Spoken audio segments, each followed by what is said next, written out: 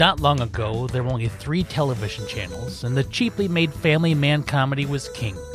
Turning the dial would only give you another glimpse into a suburban nuclear family with a breadwinner husband, a stay-at-home wife, and the occasional talking horse.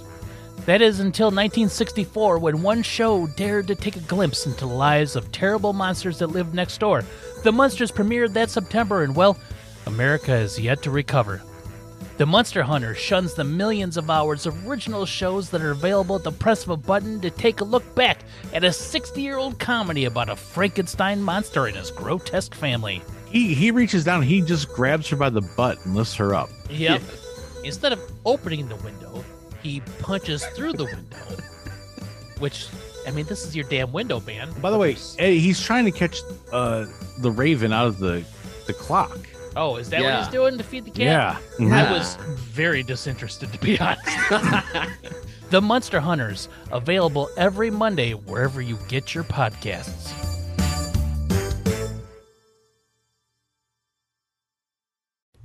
Hi, this is Mouse. I'm Weens. We have the Mouse and Weens podcast. Mouse and Weens. I'm a big sister in San Diego with kids, and I'm married. And I have no friends. No, I'm just kidding. No, I do. I have friends. I just don't have any boyfriends or love.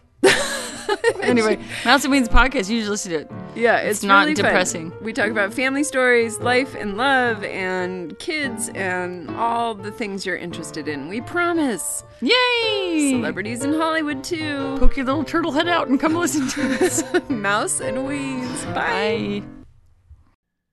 You must leave within 2 days. Hell, who is sending this? I'm sorry, Dr. Floyd. I don't know. We'll tell whoever it is that I can't take any of this seriously unless I know who I'm talking to. The response is, I was David Bowman. I can't accept that identification without proof. It is important that you believe me. Look behind you. Look behind me. Please, Dr. Floyd. It's important. All right. Hey, there's nothing there. Ha ha ha, Dr. Floyd. Made you look. And scene.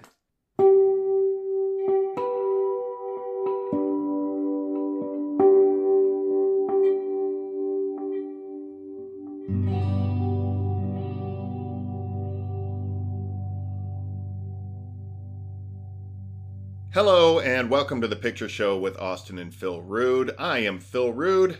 I'm the dad. And I'm Austin Rude, and I'm the son. Every week, this season, we watch a sci-fi movie, and then we talk about it on mic. That's right. That is what we do.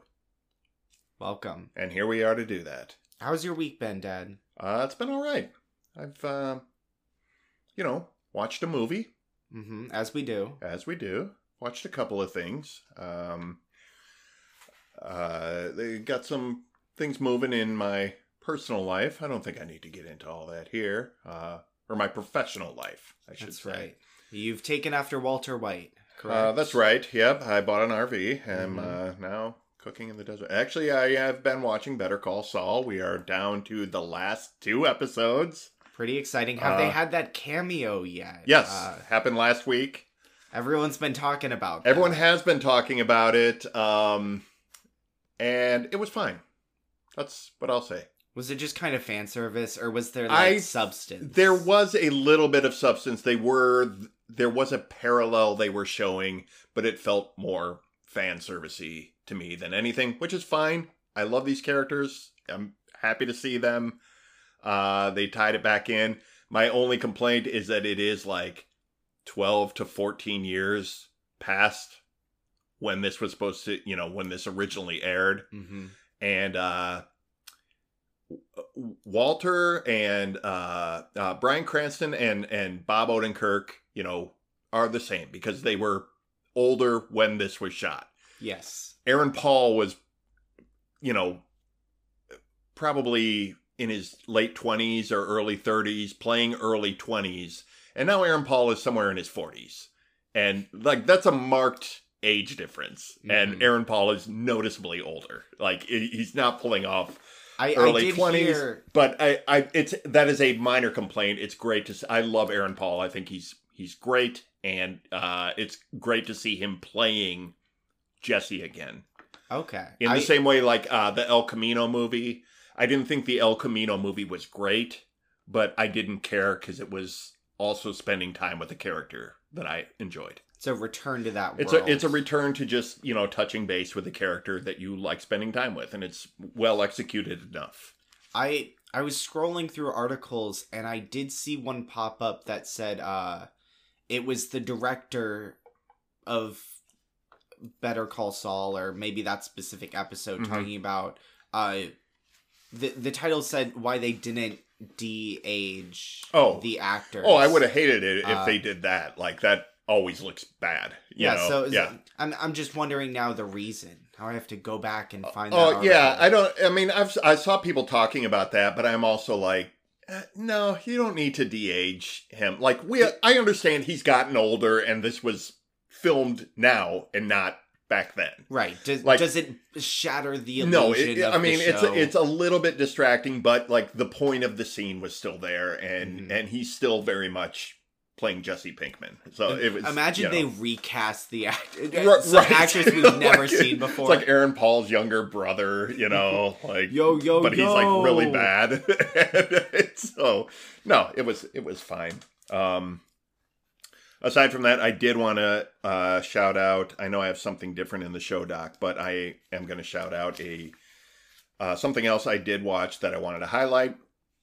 It's an older documentary. I think it's from 2008, and it's called Gonzo, and it is on Amazon Prime right now. I don't know how long it's going to be there.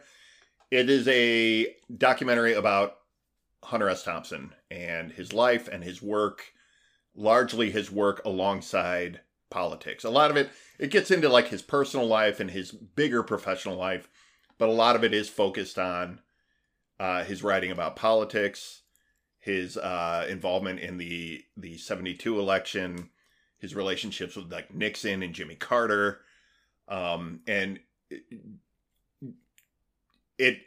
this movie came out in it was after he was dead. He died in 2005, right after like the second Bush term started. And it is highlighting a lot of the parallels between when he started writing about Nixon in the Vietnam era and this point we were at when the documentary was made, where George W. Bush had taken us into Iraq. Right. And a lot of this thing, and it's a lot of, hey, here we are in 2008. This started back in, the 60s. And now here we are again, like 14 years later going, oh, we're even further down. Like it's blown up even more. But a lot of it was like, I was watching it last night, and just like some of the things that were being said and written about by Thompson in 72, I'm like, that is super relevant now. Like he wrote that literally 50 years ago. Yeah. He wrote this. And it's a very interesting, it's a little, this can like trigger you, it can enrage you to go, oh, we've had zero progress here. But it's also important to go to look at it and realize, like, I think something like this is good to look at and go, oh, this is not a problem of Trump or McConnell. This is a systemic problem where we're not making progress. This is bigger than the last presidential term or something like that. Going back in history, it's kind of cool to see you can track things like that. And there's small progress made, and you can kind of see. Sure. Yeah. I mean, what's helpful in fixing this problem. Right. It is. I'm not gonna say it's a complete lost cause, but it's an interesting angle. I'd seen the documentary before. It's a little. I watched it with a little different angle, more focused on the politics and the history of the politics of this country, and where we were and where we are, and how that's not that far apart. But also, it's a great document about Hunter Thompson and his life and kind of his outlook. He was a very, very interesting guy. I've been a big fan for a long time. I think he writes wonderfully, and he lived a really, really interesting life. It's he's a darkly funny character, but I think he was a manic depressive. I mean, honestly, I don't think he was a very happy guy at all. He sounds like kind of crazy. Like he had a lot of problems. He's a very manic personality. I know very little about him, but everything I learn about him makes me think it's like in a video game when you're trying to complete every side quest. I feel like his life, it's like, oh, he joined a biker gang and he wrote about Vietnam and he did all this crazy stuff in LA. Like, everything I learn about him, I'm like, oh, that's a really weird extra chapter. He's a strange guy. He's a really interesting guy, and wrote for Rolling Stone for most of his career, and just a real unique character in not only in American literature, I think just in the world in general, and there's I want to say like 2 or 3 documentaries about Thompson that float around. Breakfast with Hunter is another one. I have it on a disc somewhere around here. And I know there's at least one more. He was just that fascinating of a guy. I think people wanted to kind of document him and try and figure him out. But yeah, really cool. And it this one also covers, like, he ran for sheriff of the county he lived in Colorado. Just sort of in a very, like, what we see now is like what Vermin Supreme does, of like, I'm going to highlight how ridiculous this whole process is. He went to do it to kind of show, like, outsiders really don't stand a chance, even if they want to come in and have some interest. If you have interesting ideas and things like that, you will get shut out. And it just sort of like a really kind of interesting early stunt in American politics. I respect that when someone does that to kind of show the flaws in these systems we take for granted. I love Vermin Supreme for the same reason. I think he does some really interesting kind of performance art that's politically motivated. That's right. Free toothbrushes for everyone. Free ponies. Free ponies, yeah. Sorry, it's mandatory toothbrushing laws. Toothbrushing and free ponies. And we'll sprinkle glitter on you and make you gay. That's what happened to me, actually. Yeah. I don't talk about it a lot, but... He's doing the Lord's work. What about you? What have you been up to this week? Well, this is more than just this week, but I've been on a bit of a Hunger Games reawakening, which is interesting. I rewatched all of the movies this summer, and I've been reading on and off this year, better than last year. Last year I didn't read a whole lot. Yeah. But I've been trying to read more, and so I'm currently reading the prequel to the Hunger Games, which is called The Songbird and the Snake. I thought it was like the appetite contest, or it's like not quite the Hunger Games yet. Yeah, it's the appetizer and the dessert, all that. No, but I'm reading the prequel. I'm gonna read the trilogy after that, reread it, but I'm finding it, like, really interesting how I guess back when it was still coming out, it was like Hunger Games craze, and these are YA novels, so everyone's like obsessed with like the love triangle aspect of it. But I'm watching these movies and reading these books, and I'm like, this is horrifying. This is like a truly dystopian allegory. I mean, it's spelled out. The Hunger Games takes place in North America after some global catastrophe and climate change happens, and the Hunger Games literally starts on the 4th of July. So some of these allegories aren't super subtle, but like, nor do they have to be. They don't have to be, and I feel like the message really hits home, and it has a lot to say politically, and it inspired like a whole genre of dystopian young adult novels, but like I feel like those are kind of cheap. They pale in comparison to what is really, I think, like a masterclass of like how to teach people a valuable lesson. Sure.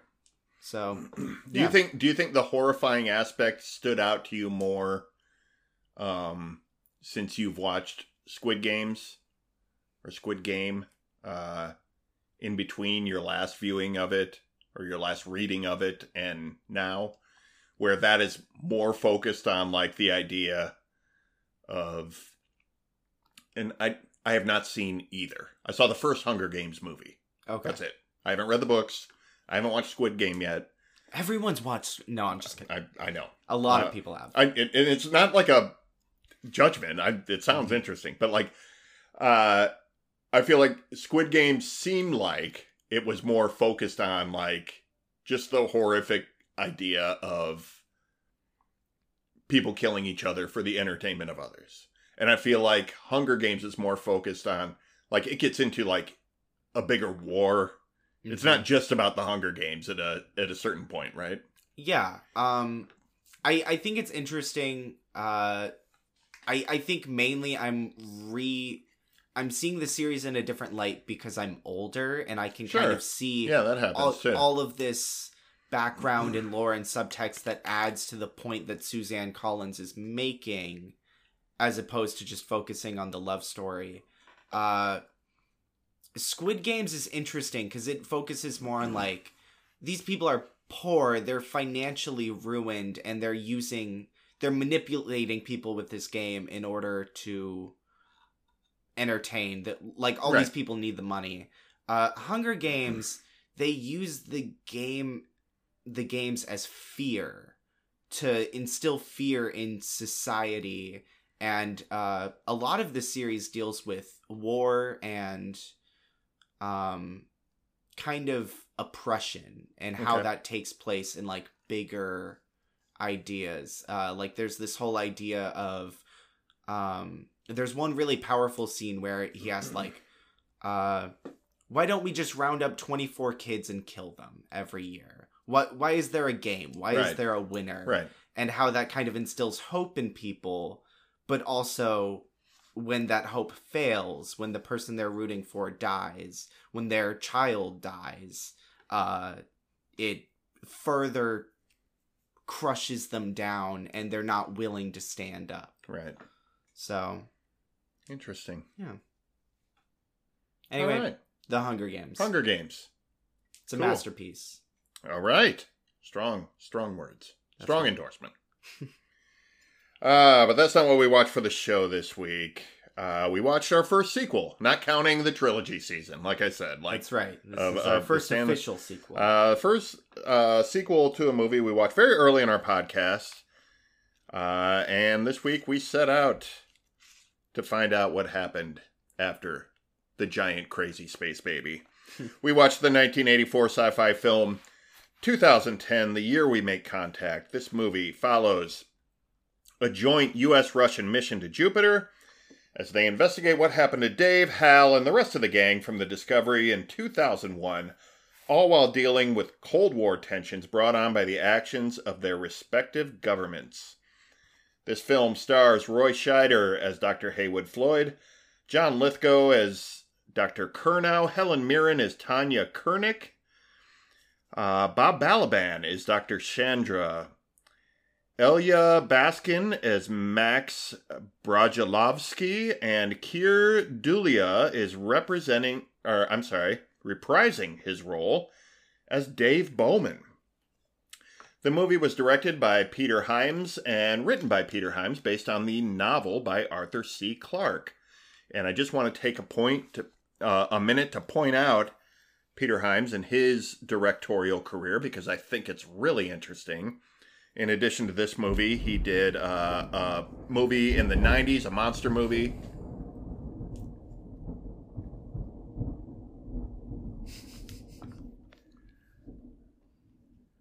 In addition to this movie, he did a monster movie in the 90s called The Relic. He did a couple of Van Damme movies. He did one called Time Cop, which is kind of... it's more of a studio, bigger budget Van Damme action movie. about a cop who travels through time, and it's kind of schlocky B-movie. Dad, but that's called Doctor Who. it's kind of Doctor Who-ish. It's kind of a fun movie. He did another one called Outland, with Sean Connery. He did this movie, and he did a movie that TV's Travis and I both regard as maybe the best buddy cop movie, and that's a movie with Billy Crystal and Gregory Hines called Running Scared. It's a great, just super fun 80s cop movie. Jimmy Smits is in it as like the bad guy.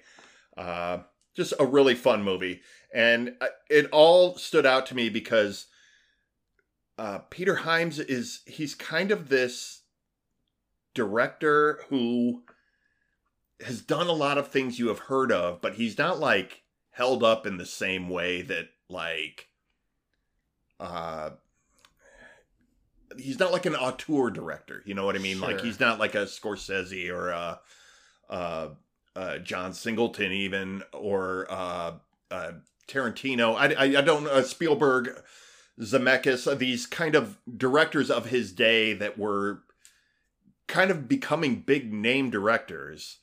He doesn't really have like a franchise or anything like that. He's just sort of like this working class director who's done a lot of kind of middle of the road movies and then just some really kind of interesting projects. I think it's really interesting to look at his filmography and understand, you know, kind of put it in context of like what these movies are. The Presidio, Narrow Margin, these kind of thriller, not quite action movie, kind of suspense action kind of things. End of Days with Schwarzenegger about like the return of Satan, you know, and you know, coming back and being the end of days, the start of Revelation.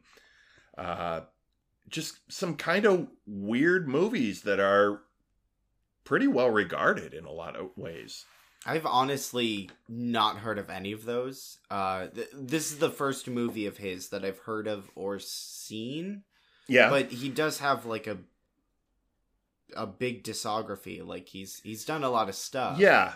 I would say like his heyday was probably 80s and 90s. A lot of stuff in the 90s I think was a little bit bigger budget. And it's sort of in the same way. I saw I'm going to have to look him up right now. I saw a video about another director. I think it was like Royal Ocean Film Society on YouTube.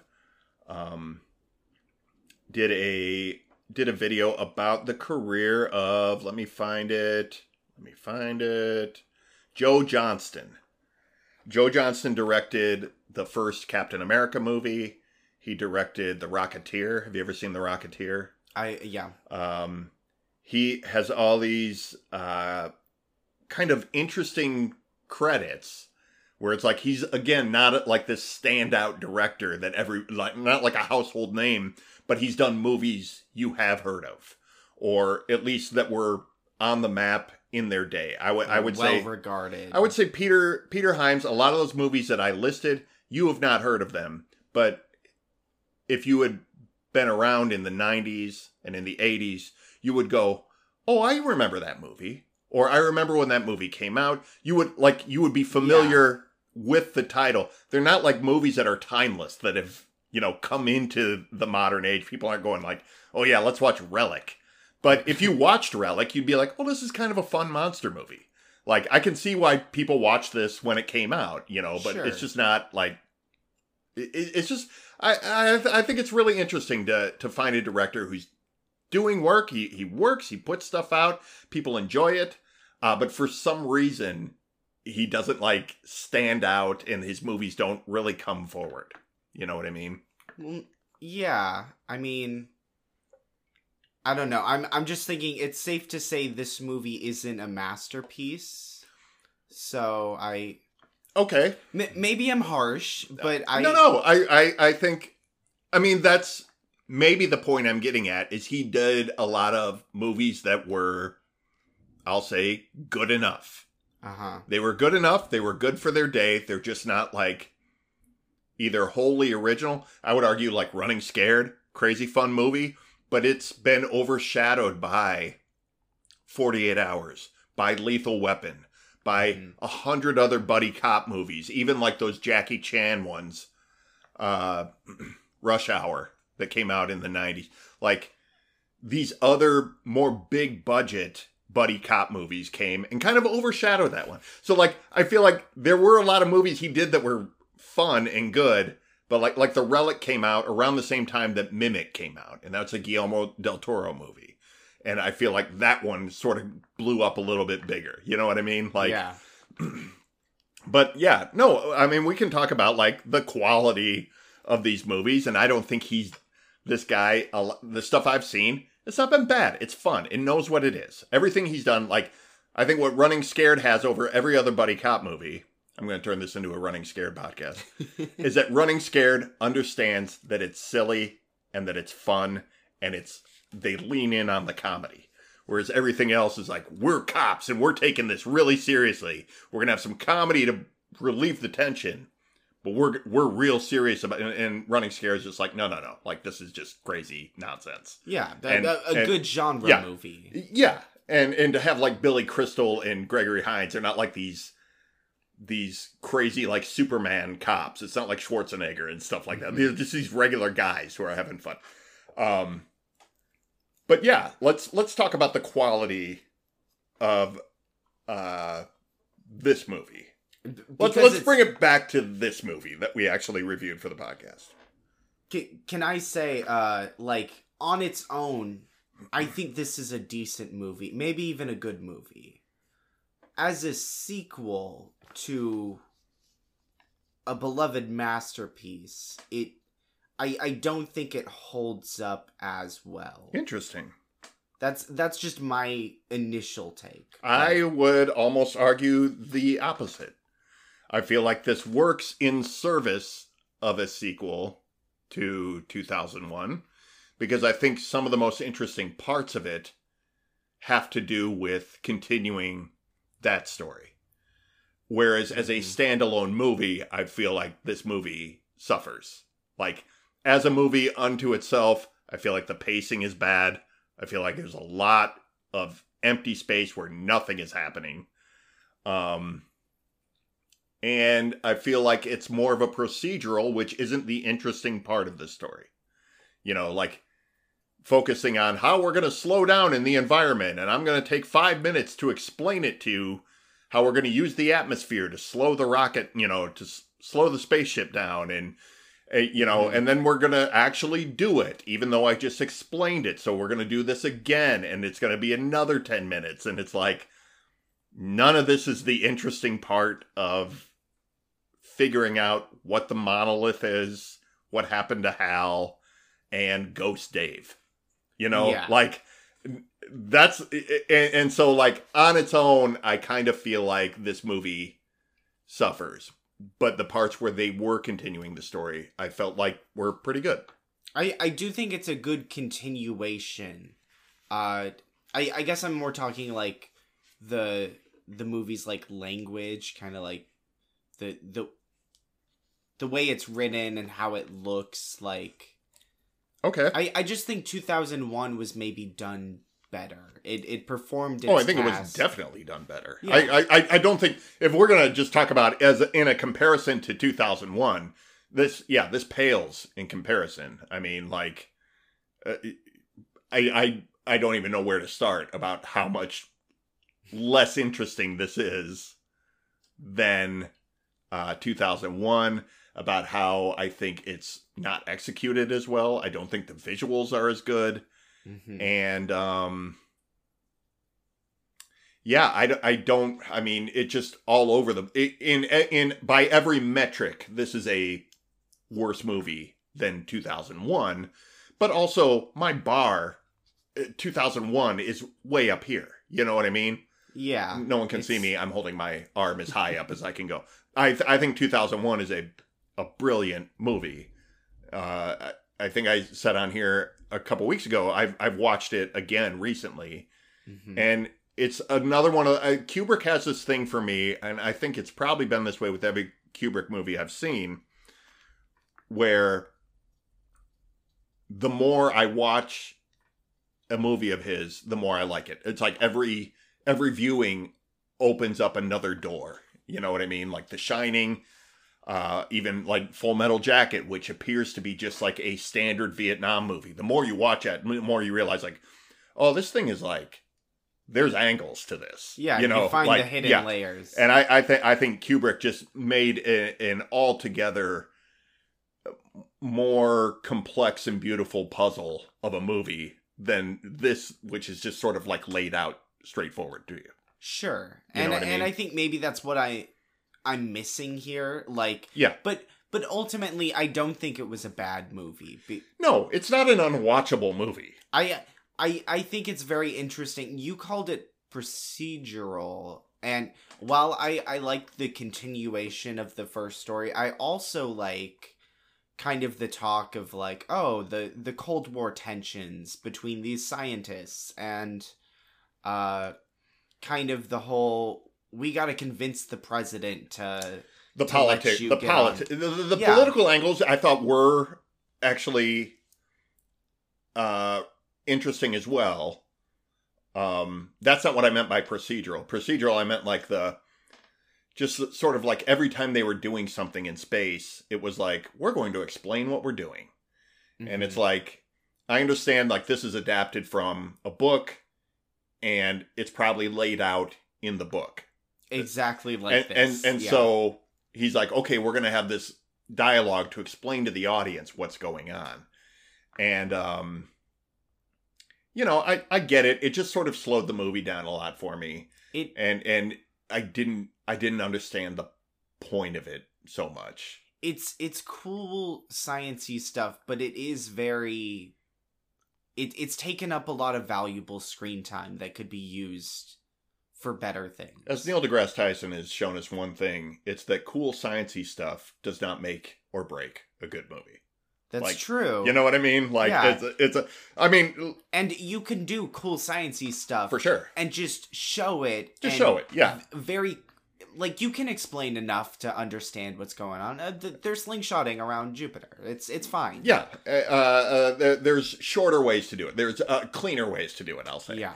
And I think there were just also some points in here where I just felt like the pacing was either moving along at a perfect pace or doing nothing. I didn't feel like the movie ever rushed, which was good.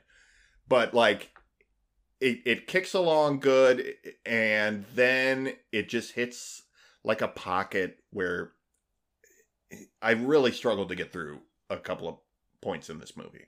I think the middle part kind of really drags. It does. But there's also some really interesting stuff, like the spacewalk, where John Lithgow and Max, the Russian astronaut, were there, like spacewalking over to the Discovery, and he's and like he's having a panic inexperienced. attack and all of that. And I thought that was like a really well done. And they're sort of explaining the sciencey stuff of spacewalking and like, hey, adjust your oxygen levels and all that. Yep. But that's also served like a super tense moment. We all sort of identified with John Lithgow's character at that point. Like, that's what I would be doing if I had to walk in space. And I mean, then he starts suffocating because he's used up all the air Right. in his suit. He's breathing carbon dioxide. Yeah. And then, but it also like solidified the relationship between Max and Lithgow's character. I keep forgetting his name. But like after Max dies, John Lithgow wears that Max's hat for the rest of the movie. Like, Yeah, and it just sort of feel the connection there. You get it, and I understand they're making like these, looking back, and after having sat through so many '80s Cold War themed movies, they're making these sort of tropey ideas about like, hey, once we start talking to the Russian characters, they're not so different from, like, it's this very, like, this movie does so much of that. And I understand, like, for you, that's just, like, part of the movie. For me, I sat through 100 million Cold War movies that did this thing. And so it just And reads some as of them- very, very tropey. And some of them did it better. Some of them did it better. Some of them did it worse. I And don't think this did it terribly. It's just sort of like, it's just something it's just nothing new to me. You know what I Yeah. mean? Like, I'm not getting the emotion I'm supposed to. And I'm curious because the Cold War was topical at the time of this movie. It was not when this book was written. So I'm wondering. It probably was, actually. Was it when I thought these books were written in like the early 1900s? No.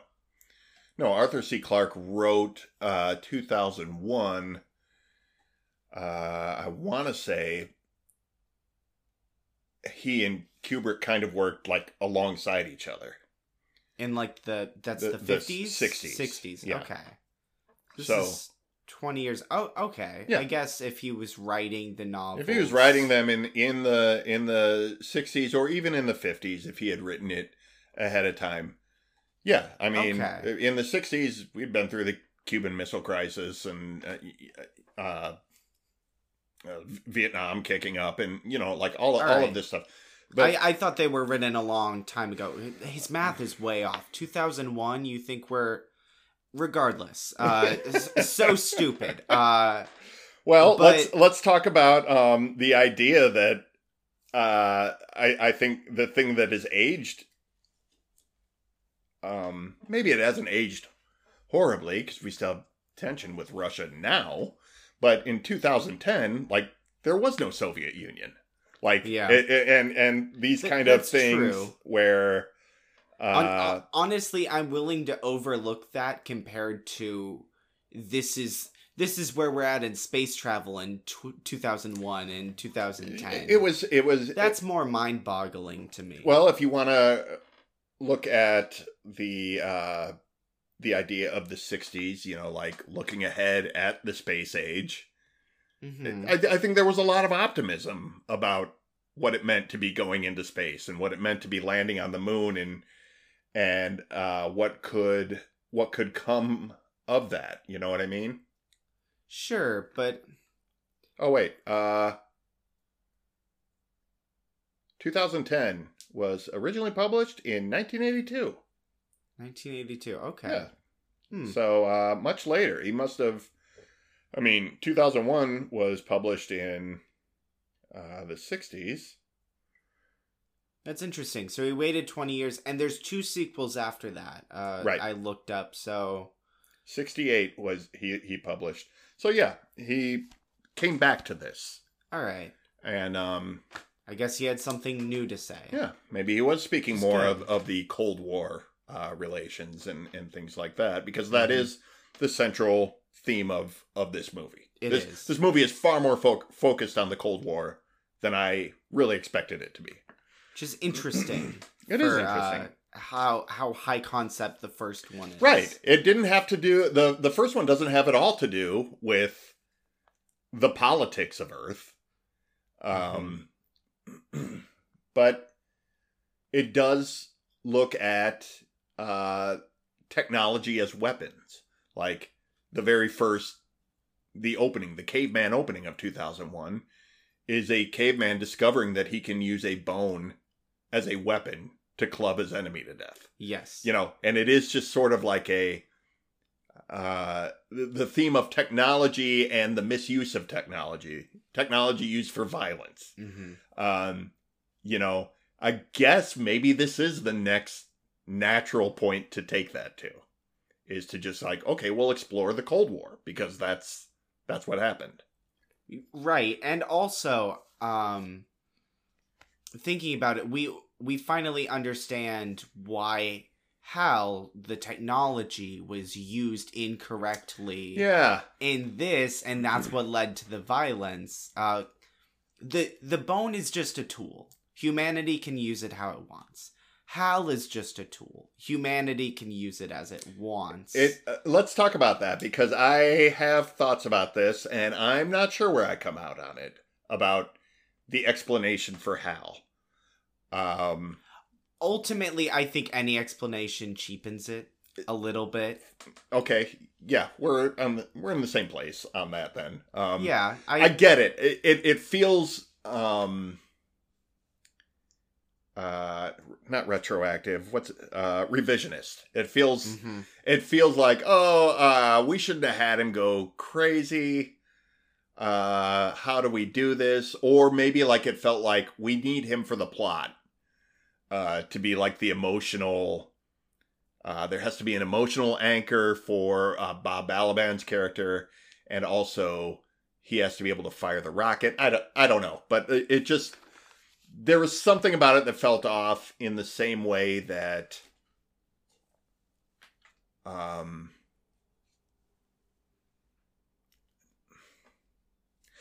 want to say in the same way that Dave, it almost recontextualizes my reading of the end of 2001, but I think maybe that just sort of adds to it. It embellishes that. You know what I mean? The Ghost of Dave gives me a deeper understanding of the end of 2001, whereas the reveal of Hal going crazy feels like it's revisionist. It feels like it's almost undoing part of 2001. Instead of adding to it. I disagree. Okay. I feel like it changes the meaning of the original movie. Not great. But in context of this movie, I feel like it works because it's like, we don't trust Hal. We as the viewer, I mean, we're introduced to the guy who made Hal, and he has... Right. Sal 4000 or whatever. Sal is his name. Office computer. Yeah. And it's a girl because she's basically his secretary. That's so right. That's how we have to do it. Progression. I did love that it was Sal 9000. Tal 9000, and they're running out of names here. But I feel like it builds this tension, and we're like, oh, Hal's gonna go off his rail again, like something wrong is gonna happen with here. And I think it's related to the Cold War scare. I think it's like, we learned this thing, that gave us a deeper understanding of what happened to Hal, and that he didn't actually go crazy. It was user error in a way, in the same way that this government that sent Hal messages that caused him to go rogue in the first movie, that same government is going to war and telling these scientists, don't work together, you're gonna have to go to your own separate territories, your own spaceships, and that would have ultimately doomed them because they would have died when Jupiter turned into a star. Turned into it, right. So I kind of think it works metaphorically. Yeah. Yeah, no, I get it. I get what they did. It feels like sloppy writing in a certain way. You know what I mean? It feels, like I said, it feels like revisionist. When you get to the sequel and they go, oh no, it was this the whole time, or so-and-so was lying, or you know what I mean? But yeah, I think they also could have worked in, because they had what amounted to my favorite part of this movie. They had Ghost Dave, and Dave spoke to people through technology, through, TVs and through Hal. I feel like it could have just been like, we put Hal back online, but really it's Dave who's guiding, who's speaking to them. Dave's firing the rockets. Dave is Hal now, because this is sort of almost how it recontextualized the end of it, is not that humanity evolved and separated itself from technology.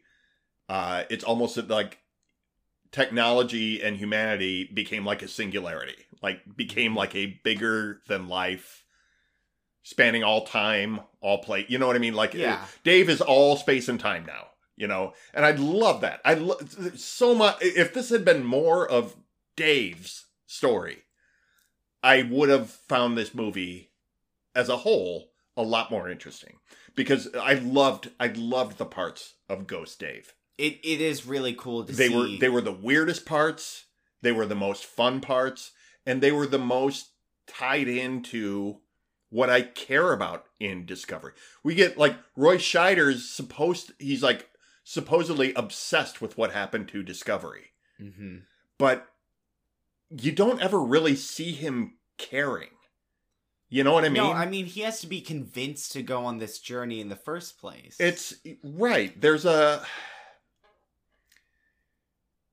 I like Roy Scheider. I think Roy Scheider is like one of the great like unsung character actors. Roy Scheider from Jaws, he was in the middle of, I think he had probably just done the second Jaws movie. He did this. He's in The French Connection. He's in Marathon Man. Roy Scheider's great. He's a great 70s character actor, but he always kind of plays this guy. But in this one, like all of his obsession about the shark in the first two Jaws movies, that's what I wanted to see his obsession about. I wanted to see him play his obsession with the Discovery that passionately in this. And I just feel like he wasn't. He got excited when they found chlorophyll on Io or one of the moons. Sure.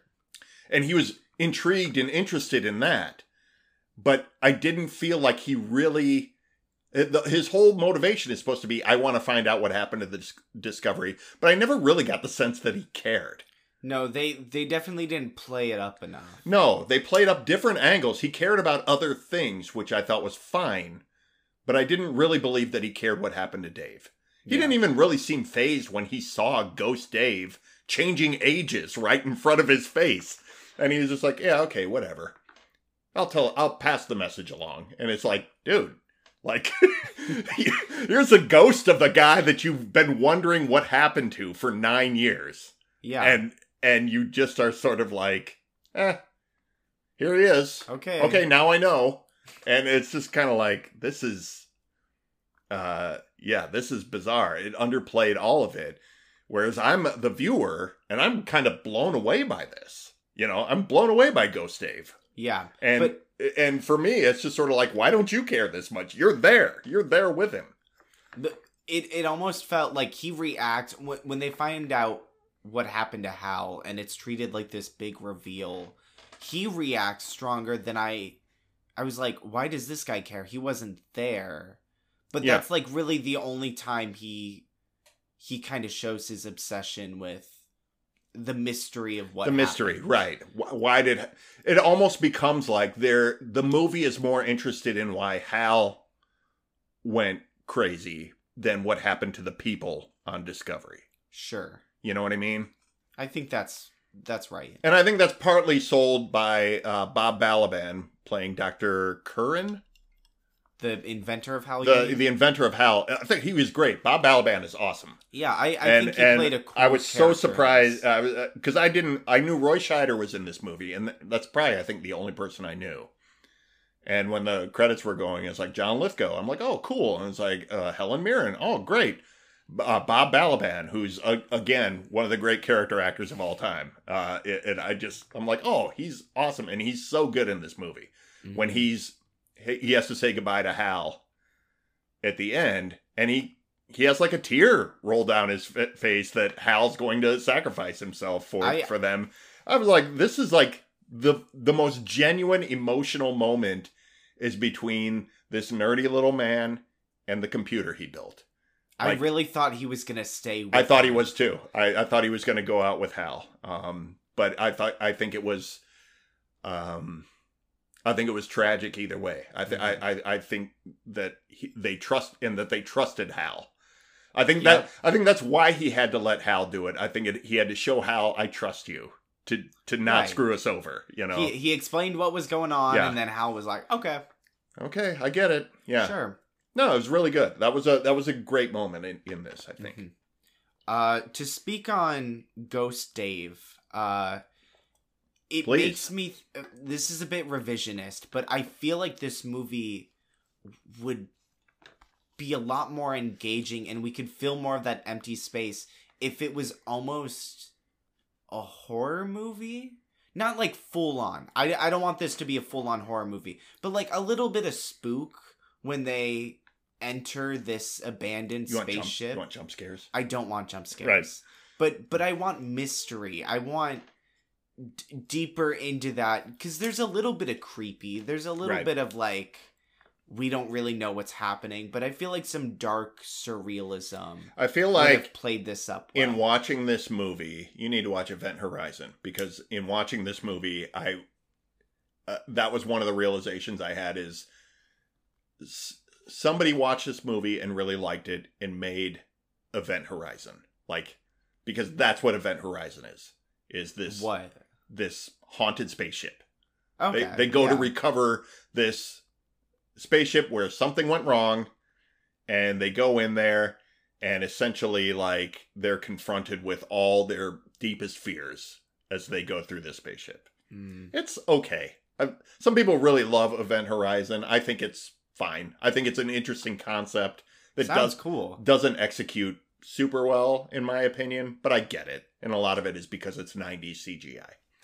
But it's a good concept, and I think the concept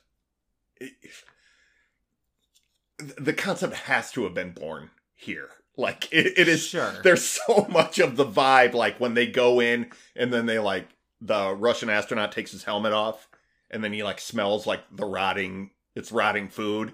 And he's like, there's dead bodies here. And they start freaking out. And it's like, there's kind of that creepy vibe. Is that what you're talking about? Yes. Like, I want that to be expanded. And I feel like it would add to Ghost Dave, because I feel like... What if Ghost Dave like had a sheet over his head and he had like eye holes cut in? Ooh, Roy Scheider, I'm here for you. No, I get it. It could have been a darker movie. Not dark in like the impending doom of the Cold War way, but like a more of a... It would have put some suspense in it. Yes. I felt like there was a lack of tension in a lot of this movie. Suspense is a good word, because I think that's what's missing here. I think so, until the third act. Mm-hmm. When you do start to feel the tension of the Cold War, Ghost Dave is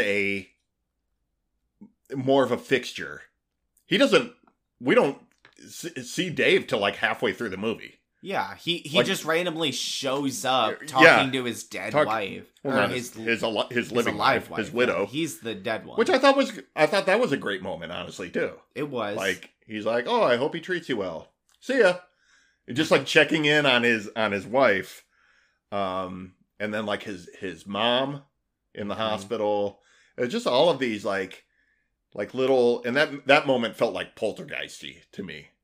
Yeah, when the hairbrush, and they show, ooh, things are moving. Yes. But yeah, all that stuff I thought was great, and that's when the movie finally kind of picked up for me. Yeah, and he almost seems ominous, like he keeps something wonderful is gonna happen. Right. And I thought he's saying goodbye to all these people. I genuinely thought like Earth was going to be destroyed. The end of the world, right? And these are the only people left. Is this crew of astronauts, right? But it something was different. It was something bigger and more positive, I thought. Yes, and I like that. I like that he was a little bit cryptic, because I want my beings who exist on a higher plane of existence to be a little. I want them to want me to come up to their level. Challenge me a little bit, you know? Like, that's... And so, Don't talk like a normal person. Like, you're better than that. That planet's gonna implode. You might want to get the fuck out of here. Like, that's boring. Yeah, come on, Dave. I can get that from this guy over here. No, Ghost Dave was great and the most engaging part of this movie. And we've talked about the Cold War, and we talked about Dave's widow. So I'm going to segue that sideways into things that this movie thought would exist in 2010 that didn't exist in 2010. I can't wait. Okay. Pan Am. Oh, yeah. The future, the past is obsessed with Pan Am, and they think it's going to be way in the future. Pan Am is on billboards in Blade Runner. It is the airline to the moon in 2001, and it is still around in 2010 because we saw a commercial for it. That's right, and it's funny because I didn't even know that was still around in the 80s. Boy, it would have maybe been on its last legs. Yeah. Yeah. It must have been. It was in this movie, but yeah. Interesting. Pan Am, and that commercial was watched on a 4:3 ratio TV. Yep, Which we never changed. We all thought was going to be a thing. The Soviet Union was no longer a thing. The Cold War, not really a thing. Calculators. Roy Scheider had a calculator, was his doomsday device. He sure did. And now, if he was walking around with a calculator on the space station, everyone would go, hey, why do you have a calculator? Just do it on your phone. Yeah, what's going on, man? And the last thing that didn't exist in 2010 that this movie thought would is Roy Scheider, who died in 2008. Wow, Dad. So, wow. It's pretty funny though. But yeah, I always I don't like watching old movies and they go, oh look, and people are like, look at it's a rotary phone. It's like, yes, that takes place in. And this isn't like terribly distracting, but it is just sort of like, as I'm going through, I'm like, that didn't exist in 2010. That didn't exist in 2010. Right. Like the Pan Am commercial gets me every time. And Blade Runner also has like Atari everywhere, like Atari ads are on billboards. Yeah. And that just cracks me up because we never evolved. That's from the that. most like 1982 thing. And it's just sort of like, yeah, that's not a thing anymore. But yeah. That was just a little segue. And now I don't know where I am. Cold War enemies becoming friends. Did that. We did that. Panicky astronauts. Man, this mission put a lot of people in space who were not ready for space travel. Right? There was like no prep. John Lithgow freaking out about going on a spacewalk. And it's like, why are you here? Like, this is part of the mission. You want somebody in here who can do that. And then the Russian astronaut, the young woman, when they were doing like the slowdown maneuver, like she comes and like huddles in the Roy Scheider's little aquarium bubble. Right, like she's like terrified. She's not brave enough to like. And it's like, you're an astronaut. Like what? Like there's just a lot of astronauts who are panicky about being in space, and it's like that's what the job of being an astronaut is. Right, and very strange. She was a crew member too. Like she wasn't just like, oh, I'm this scientist that they really needed to come along. Like completely irrelevant, pointless. Very, very strange. Yeah. Did you want to talk about life on Europa? Because sure. Of course. So I find this interesting because basically the plot of this movie, what it really boils down to is these mysterious aliens that are behind the black monolith. Yep. They are once again at it, but this time the humans are intercepting like this is the next big step for this species on this moon of Europa around Jupiter. Like they've been presumably evolving, and I guess they're being greeted by the monolith for their next big step. And then their planet is turned into a star that will give birth to life. To life in that corner. Yeah, help them grow. But I find it interesting that the one message that the aliens or the gods or whoever controls these black monoliths is like, this whole solar system's yours. Stay away from Europa. Like, they don't want you there. I find that interesting. Because it makes me think that, like, this is some advanced, like ultra advanced, godlike species that is almost running an experiment. Like maybe they started life on Earth and they also started life on Europa. And they're like, we want Europa to just evolve naturally. They don't need your help, Earth. They don't want your interference. Leave them alone. Sure. That's kind of what I got from it. Yeah. I don't know if that was the same as what you got. I didn't really put a whole lot of thought into like why they said that, other than, you know, hey, we're developing here. We don't need your interference. Please just leave us alone to do our thing here. Like, Mm-hmm. and that sounds pretty reasonable to me. You know, if you buy a plot of land, you're nice to your neighbors, but like, you know, Still build a fence. yeah, you know, like it's yeah, boundaries are good. Everybody likes boundaries, right? That's fair.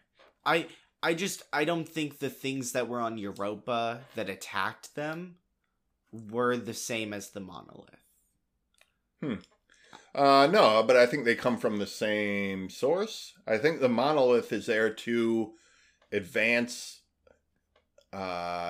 existence in general. Like that's what we've seen of the monolith in every instance that we've seen one. Is it's pushed people a step forward. Right. You know, and you know, maybe they're sent out to explore. Maybe they're sent out to push things forward. Maybe that's it. That, you know, hey, we just became a sun because we had infinite monoliths show up on our surface.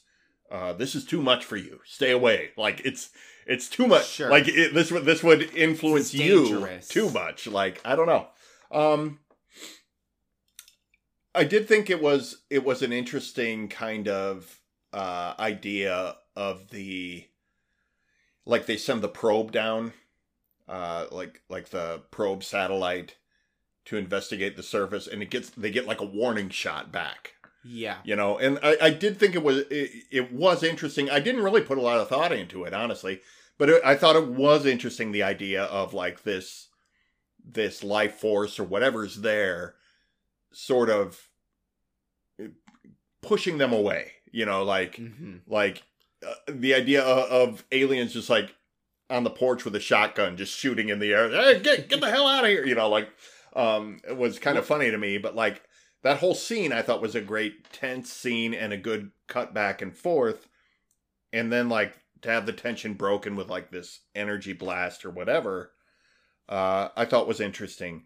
Mm-hmm. This movie, I think this kind of speaks to the fault of the movie, especially in comparison to 2001.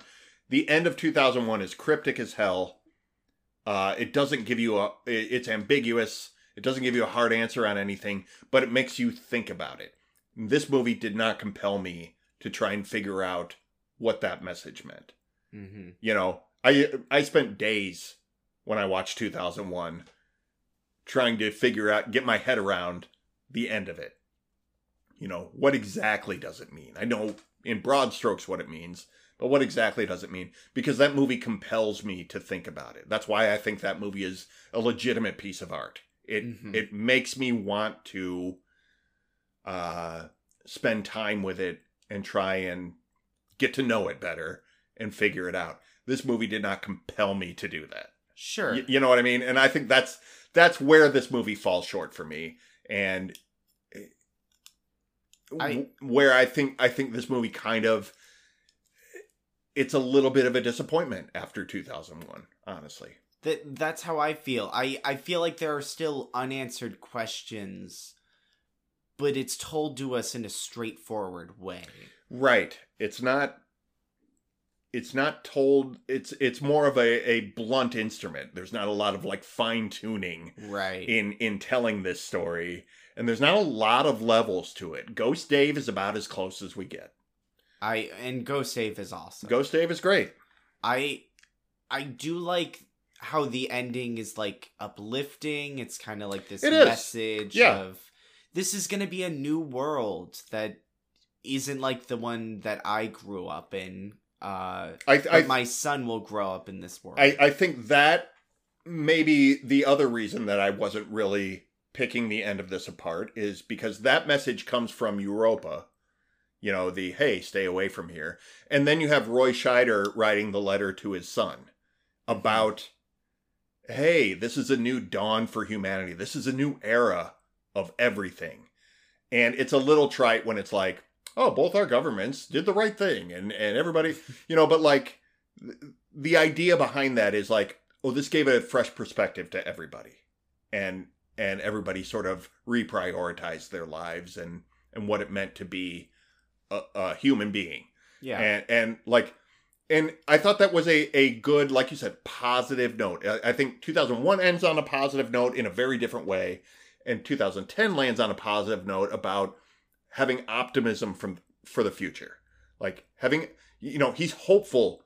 In the Cold War, people were not overly optimistic. And there were a lot of people who were like, you know, I have this kid. What kind of world is my kid? You know, like a lot of people are now. I mean, it's when you have the threat of nukes over your head. People were, like, there was a lot of weird like nihilism and stuff like that. So in 1984, for this movie to come out and end on this optimistic note of like, I'm glad for the world my son is going to grow up in. Like that's what Roy Scheider is saying. I'm glad for the world you're going to grow up in. You're going to remember when the new son was born, and you know they're showing these two sons all over the world. I think that was great. I think that was a really uplifting ending to this movie without being melodramatic and you know kind of cheesy about. You know what I mean? Like it's not sappy. It's the ending that like a story told in this time needed. A story told in this time about about the themes of the Cold War and stuff like that, where we do see the crews come together and become friends, and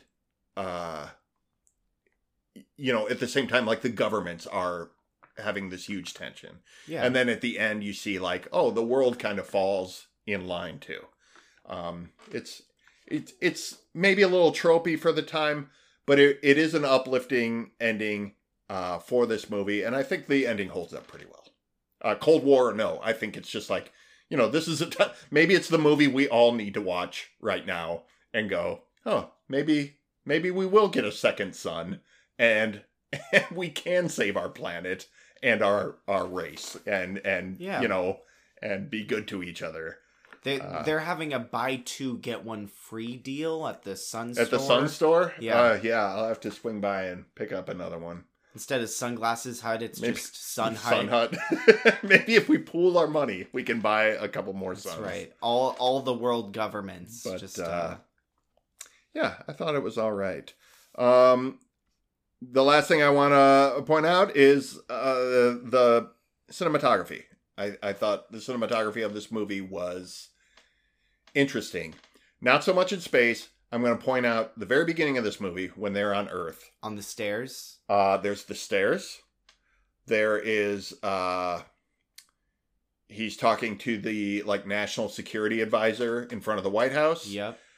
And there's the scene where he's training to go into space, and he's, like, running with his son. All these are, like, these big, wide shots. And people are talking, and you can kind of barely see the people. It's just like this big, wide shot. It's such an interesting shot to not show the people talking. You know, and they would cut in on them every once in a while, and then cut back to this wide shot. And just sort of like have this, here's the setting. And here's the conversation taking place. You'll hear it, but you won't really see them talking. Or you won't see them up close. You'll see these, like, small people. Yeah, it's an interesting choice. I thought it was a really interesting choice. And I thought it was somehow more interesting than a lot of the stuff shot in space. Some of it looked good. The planets looked good. Mm-hmm. I didn't think they were shot in really an interesting way. Does that make sense? Yeah, it was a little basic. And also just, like, inside the spaceships. Like inside the spaceships was a little... a lot of people talking. And I did think the control room was cool with... they had, like, the buttons and different rows of color. Yeah. I thought that was a nice, neat kind of It background. was to good. cut to. It was good production design on that set, and of course on the Discovery. You know, it's kind of like I think they did a good job of like. I don't know if those sets were still around. I imagine they doubt it. recreated those sets, and you know it's a pretty sterile environment. And the one thing that I really did like in space was like the gateway they made between the two ships. Oh yeah. Like the zip line, you know, with the triangles, and when they would open the hatch, and you just had that You row can see going down it's there. going I thought that was deeper. cool. I like that. I like that a lot. But really, it was a lot of the Earth cinematography, a lot of the like real pedestrian stuff. I'm like, this is shot in a really interesting way. And I kind of couldn't get my head around that. Where I'm like, there's not a lot happening, but there's some really interesting choices being made by the director of photography here. They're giving me something to look at Yeah. while all this talking's going Yeah. on. There's when they go to Roy Scheider's house, and the first thing we see is like the dolphins, and then like so weird. the camera follows them. Like that's how they bring us into the house, is an underwater shot that follows these dolphins up to the surface of the pool, and boom, we're inside the Floyd house Mhm. with the family sitting down for dinner. And I'm just like, what an interesting way to bring me into a scene. Yeah, and then we follow the little boy into the dining Into the room, dining and- room, and you know, she's a marine biologist, and that's why there's dolphins here. Yeah, in 2010 you'll have dolphins in your home. If they're for work. In 2010, dolphins don't exist anymore. That's right. They left the planet, as Douglas Adams taught us. Correct. But yeah, just I think there's some really interesting choices made, and ironically, I think the most interesting choices were all in the Earth scenes. Yeah. I thought that was really They really developed that. they really did. They really made some cool choices that I liked a lot. So, Yeah. What about you? You got anything else? That's really all I have for this movie. It's not a shallow movie by any means, No. but it's not as deep a well as 2001. I didn't get the same thing, and maybe I don't think it's unfair to compare a sequel to the predecessor. I mean, they're part of the same thing, but clearly these were made by two different teams of people. Yes. Outside of being based on Arthur Clarke source material. It just shows. And they're made in two very different times. So they kind of read as different movies. Mm-hmm. I really tried not to hold it against like 2001. You try not to hold that. I want to judge this movie on its own merit. And I think even on its own merit, this movie came up a little bit short for me. I think it's interesting enough to check out. I don't think this is a unwatchable, horrible movie. It's just kind of a slog sometimes. I think there's some really interesting things going on here. And for me, I think maybe that's some of the most disappointing stuff is there was some stuff that really delivered that I thought was interesting and some stuff that was just kind of wasted potential. I think that's fair. Would you recommend somebody watch this movie? I would, yeah. Yeah. I'd say if you like 2001, Yeah. watch this. If you didn't like 2001, you're not going to like this. But why am I talking to someone who doesn't like 2001? That's a really good point. I think that's where you cut the conversation off and you just go, Bye. see ya. Yeah. I'm sorry, Dave. I can't let you into my house. Eject airlock. you're just done with it. I am also gonna throw out that apparently, so there are 4 books in this series. There are.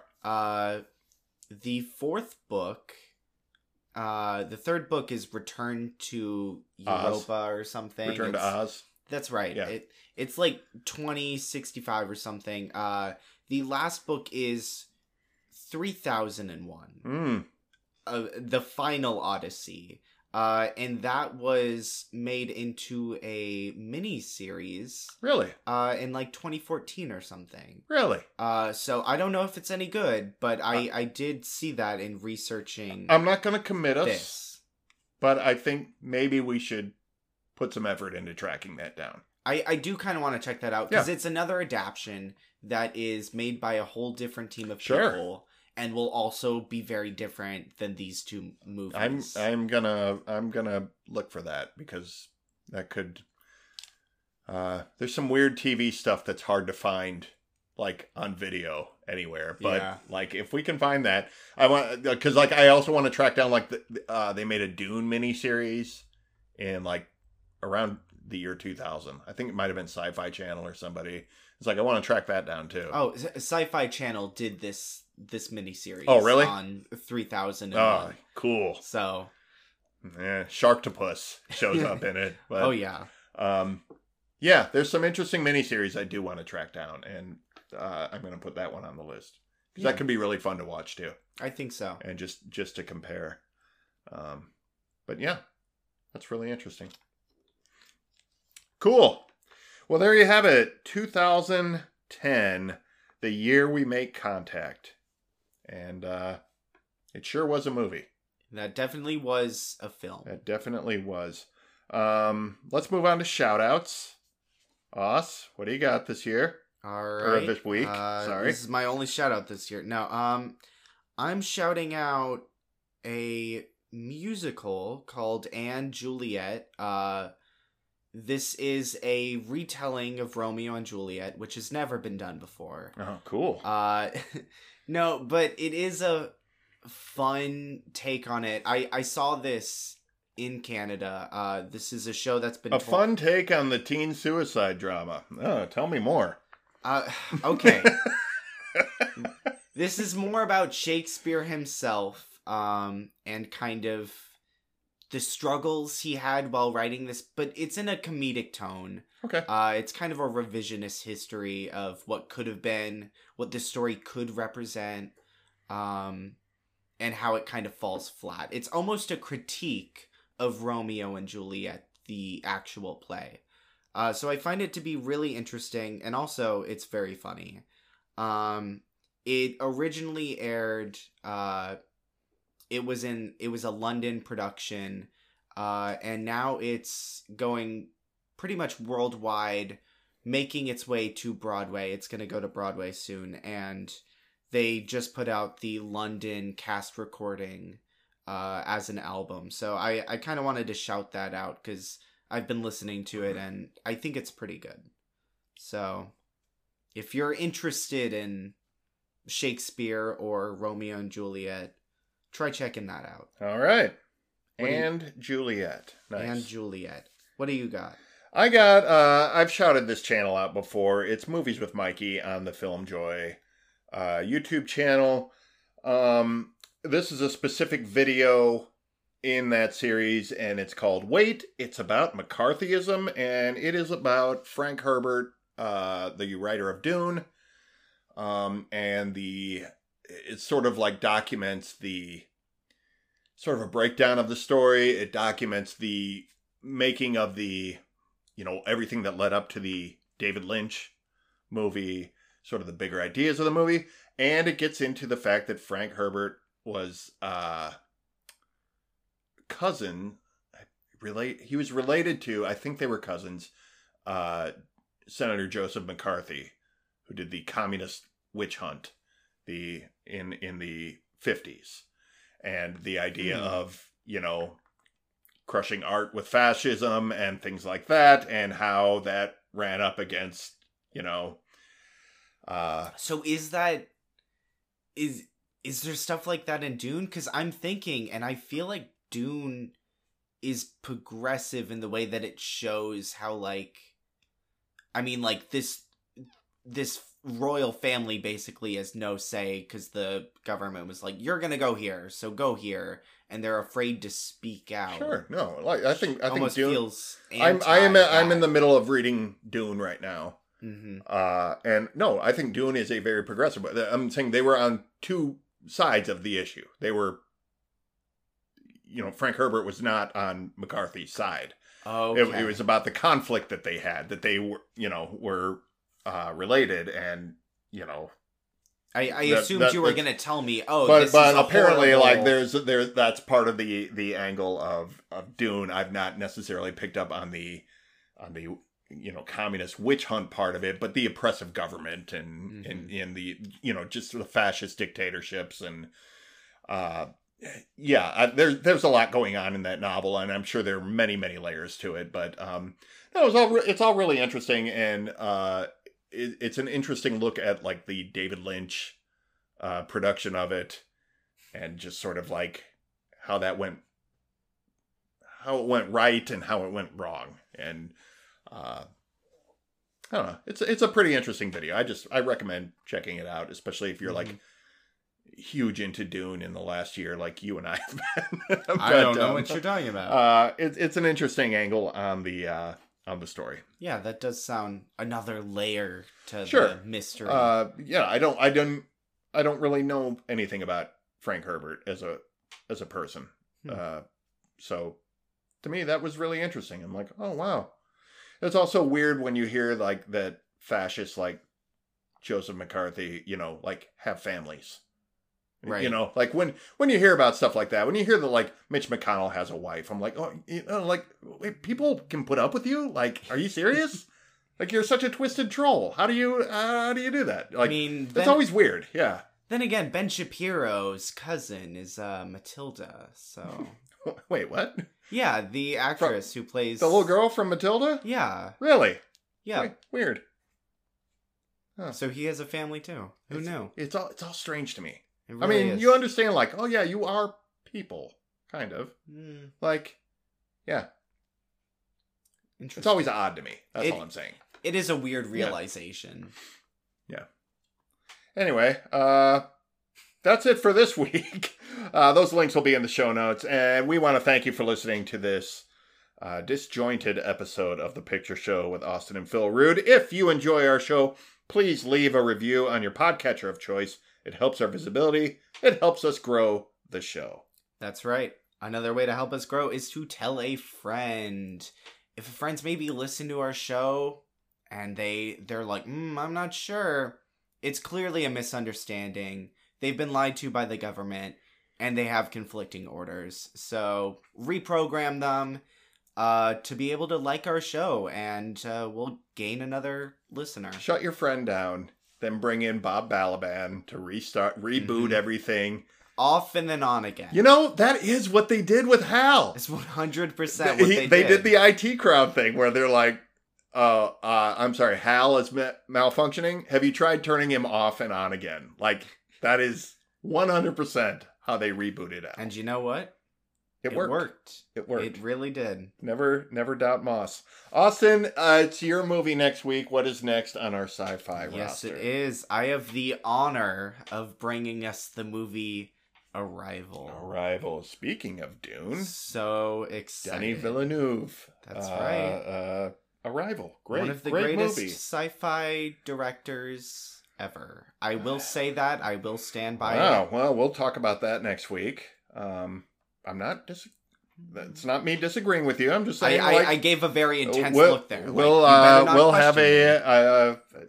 that's a lot to throw at. I can't even digest that right now. I'm just saying we'll talk about that. Just know that we're covering Arrival. Arrival's great. Watch it, please. Please do. There's a lot of layers to that one, and I can't wait to get into them with you. Social media. What do you got, Austin? Twitter. Look me up at Austin N. Rude and The Who Review. And I am at Phil Rude on Twitter, at PhilRude75 on Instagram, and ko-fi.com/PhilRude. Buy me a coffee, buy yourself a book, or just say hi. You want to read the credits? Sure. We did it all ourselves. There you have it. We'll see you next time on The Picture Show. See ya.